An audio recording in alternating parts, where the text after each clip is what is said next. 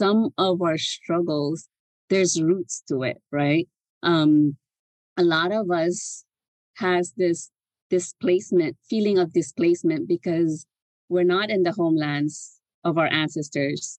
So we see our youths, even in our youth program, having that sense of loss of identity because they're not connected to our practices of arts and dance, and not feeling like they belong in the American community, or even if they go to their ancestral lands, not feeling that they're full enough to be Filipino or Vietnamese.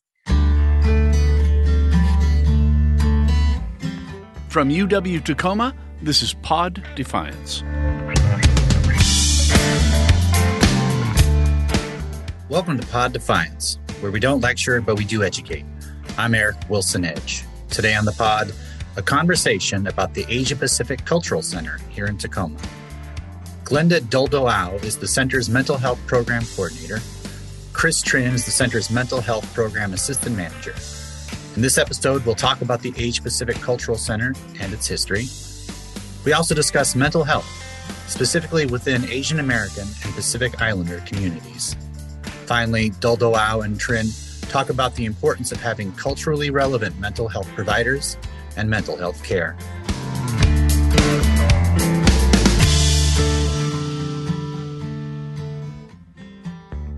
Glenda Doldoau and Chris Trin, welcome to Pod Defiance. It's good to have you here. Thank you. Thank you so much. It's great to have us. So I want to start with an overview. Some folks, if they're from the area, might know what the Asia Pacific Cultural Center is, but, we have folks listening from all over. So I wonder if we could, Glenda, maybe get you to talk about the organization and its mission. Sure. So Asia Pacific Culture Center is located in Tacoma. Our main office right now is in South Tacoma Way, but we've been around for 26 years.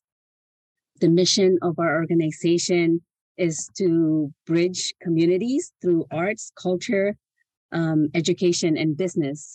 So a lot of our programs is getting our youths to finish schooling, making sure that we have events that promotes our culture. So through arts and dance, we have programs that teaches us about about the way that our languages and also our attires and anything around our culture to help our future generations know where they come from, and also to let the community know these are our cultures.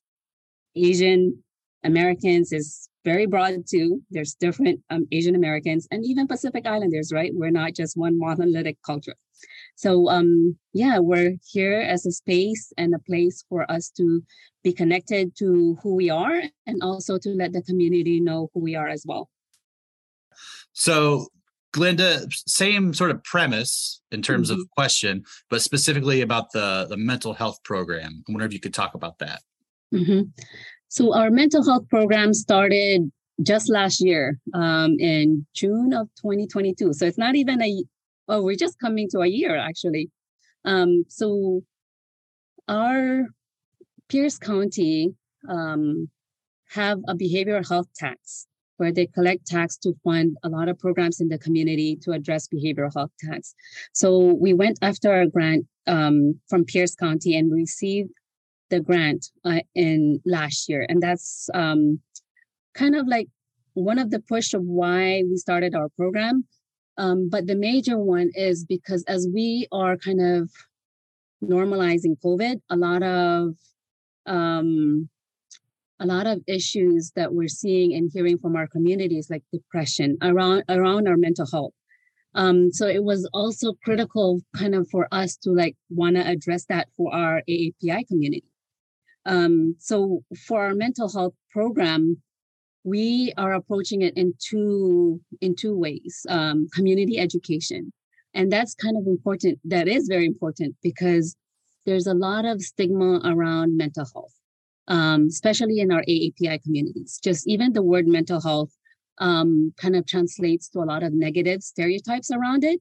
So we really wanted to approach it from an educational perspective and saying like, and providing workshops to let our community know that mental health is not something that you should be afraid of. This is what mental health is. These are the issues that our communities are going through. We're approaching this program from is being able to address the financial barrier into accessing counseling. I think a lot of us know that counseling can become very expensive. A lot of our communities may not have insurance. A lot of them may have insurance, but their insurance may not cover counseling. So with this program, we can sponsor up to 5 counseling sessions with the therapists that we have that are Asian American Pacific Islander identifying. So we wanted to make reduce the stigma around mental health, but also make it accessible for our community to want to access counseling when they need it, So that is kind of the beginning. We're just at the beginning of our program. We're just coming to a year now, and our community is just getting to know what services we provide. So we're still growing, and we're still kind of making sure that this service continues. Honoring what you said earlier, that the AAPI community is huge, right? There's all sorts of communities within those communities. And I'm curious, do we know much about where that stigma comes from around mental health? I think a lot of times our communities, when they have issues within their family, they go to the priest first. So religious, right? And oftentimes, even like the word mental health, it doesn't sometimes translate to to our languages. So when the word mental, and as we all define, like the common definition is like crazy. So, so even because mental health is kind of like from a Western, or has been approached from a Western kind of knowledge and approach, a lot of us don't understand what it is and what it looks like. So that's why I think there's so much stigma around it. I think another thing, like there's not that many AAPI mental health therapists. So if you go for counseling and you have like a white person there that doesn't know your lived experience, sometimes it's having to start from the beginning of trying to explain yourself. And that causes a lot of barriers, right? Not feeling seen. I think a lot of the stigma is around that, not having connection to what mental health is. Within the AAPI community, I'm wondering what sorts of things are you hearing about mental health, both generally and as it pertains to the moment we're living in? Sometimes it's not even what we're hearing, right? Because they won't tell us that they have issues. But we do know that some of our struggles, there's roots to it, right? A lot of us has this feeling of displacement because we're not in the homelands of our ancestors. So we see our youths, even in our youth program, having that sense of loss of identity because they're not connected to our practices of arts and dance, and not feeling like they belong in the American community, or even if they go to their ancestral lands, not feeling that they're full enough to be Filipino or Vietnamese. So a lot of the struggles of being displaced, and even talk about racism, right? Or not knowing, being seen as someone else. I think those are all part of the struggles that we go through being in America, being away from our homeland, being disconnected. And oftentimes that sense of not belonging kind of, it for me, at least, it didn't give me a sense of purpose of where I was going. So a lot of for us, the way that we approach mental health is like, how do you unroot some of the traumas, generational traumas that we're carrying in our body, so that we can like fully learn who we are and ourselves so that we can move forward, right? And that's kind of been the approach that we're aiming towards. Even the mental health therapists that we partner with, that's how they practice. They know the traumas that our communities are facing, and so that they don't the clients or the people in our community don't have to explain that to them when they go in for counseling. They can come in and like talk about their experiences now, and the therapist will know what the root of this is. Chris, let's bring you in. We were talking a couple of minutes ago about therapy and the importance of therapy, and I wonder if we can talk more about the importance of having a therapist who has a similar cultural background to you. So just to piggyback off of what Glenda has said earlier, I think she had said it greatly about how when a lot of us Asians and Native Hawaiians and Pacific Islanders come to America, we experience a lot of stigma. I think because there's like a difference between this collectivist culture that we are, and then there's this individualistic culture. When there's issues arises between like within our family, it's hard when we're not in our own communities to like heal collectively. When they're in their own homes and they don't want to talk about their family issues, like, and they can't go out to their own community and speak, it kind of adds up like a boiling cup of water. And so what we hear in our community after that is that these cups are full and the people are, at their limits, especially when COVID, kept them in their homes. All these issues started to arise. Mental health issues started to arise. And we started hearing a lot of things from the community, such as a lot of anger outbursts, depression, anxiety, things like that. A lot of mood disorders started to arise. And why it helps to have like therapists that look like us is because like these therapists that we have on our APCC webpage are therapists that look like us and therapists that can understand us and what issues are going on specifically, even within our own subcultures. And so there's these different Asian and Native Hawaiian and Pacific Islander therapists to help navigate these diverse issues that each of our sub-Asian cultures are experiencing. But in general, we are collectively experiencing like that, reaching to the limits and being out of place, like Akana recently mentioned. So. But Chris, you were alluding to something that I want to chat about.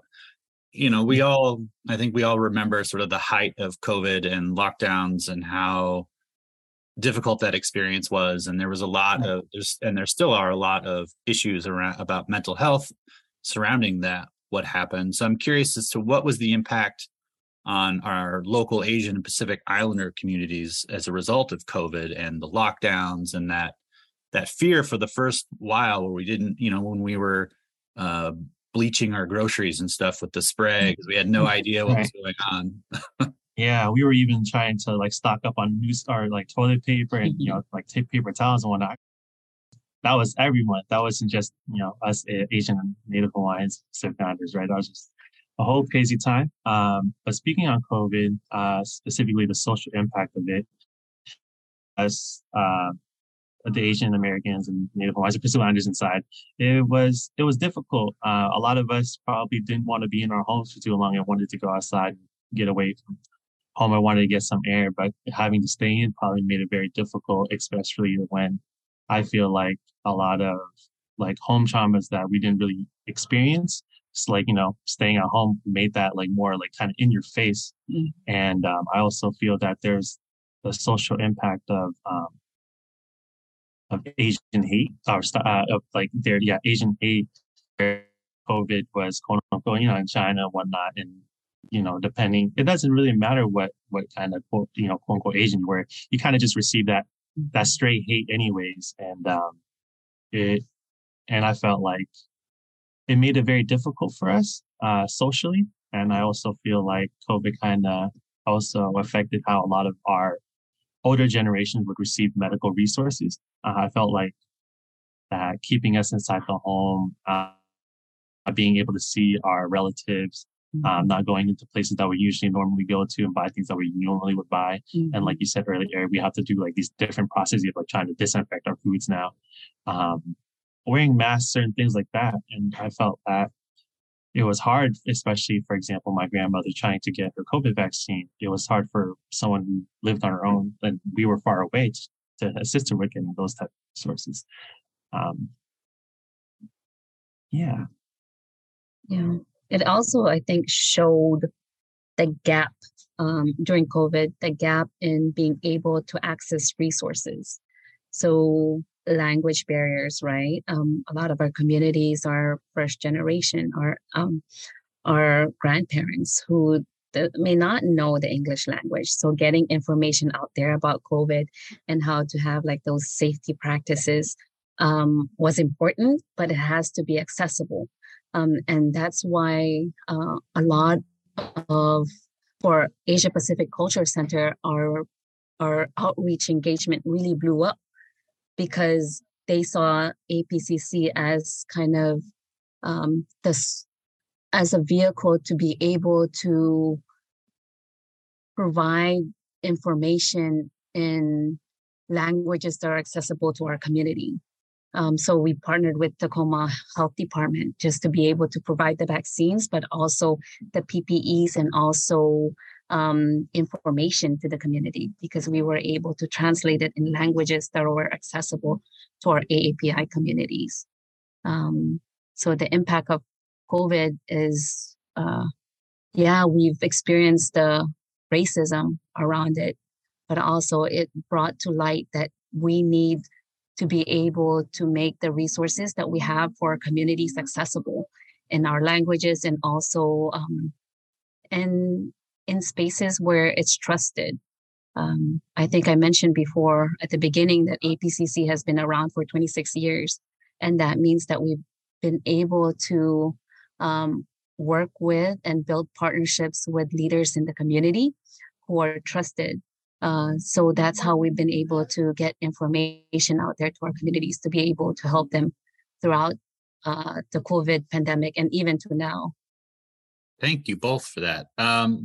So I wonder if we could talk for a minute about the APCC's connection to the Thrive Project at UW-Tacoma. The Thrive Project they invited us, we were connected with them actually, to one of their inaugural conference. The project helps AAPI youths to be able to succeed in their education now that they're at UW-Tacoma. And I feel like we have a similar path. And the services that we provide here, and even our mental health program here at APCC, we want to be able to provide culturally honoring and relevant services to our AAPI community where it's accessible to them, where they feel supported, where they feel like they're in community together. So our connection to Thrive is just the beginning.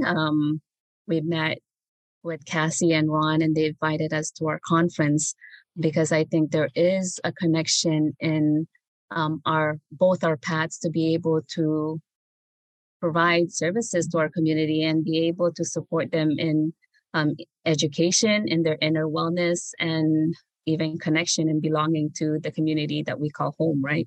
So that's kind of the beginning of our connection right now.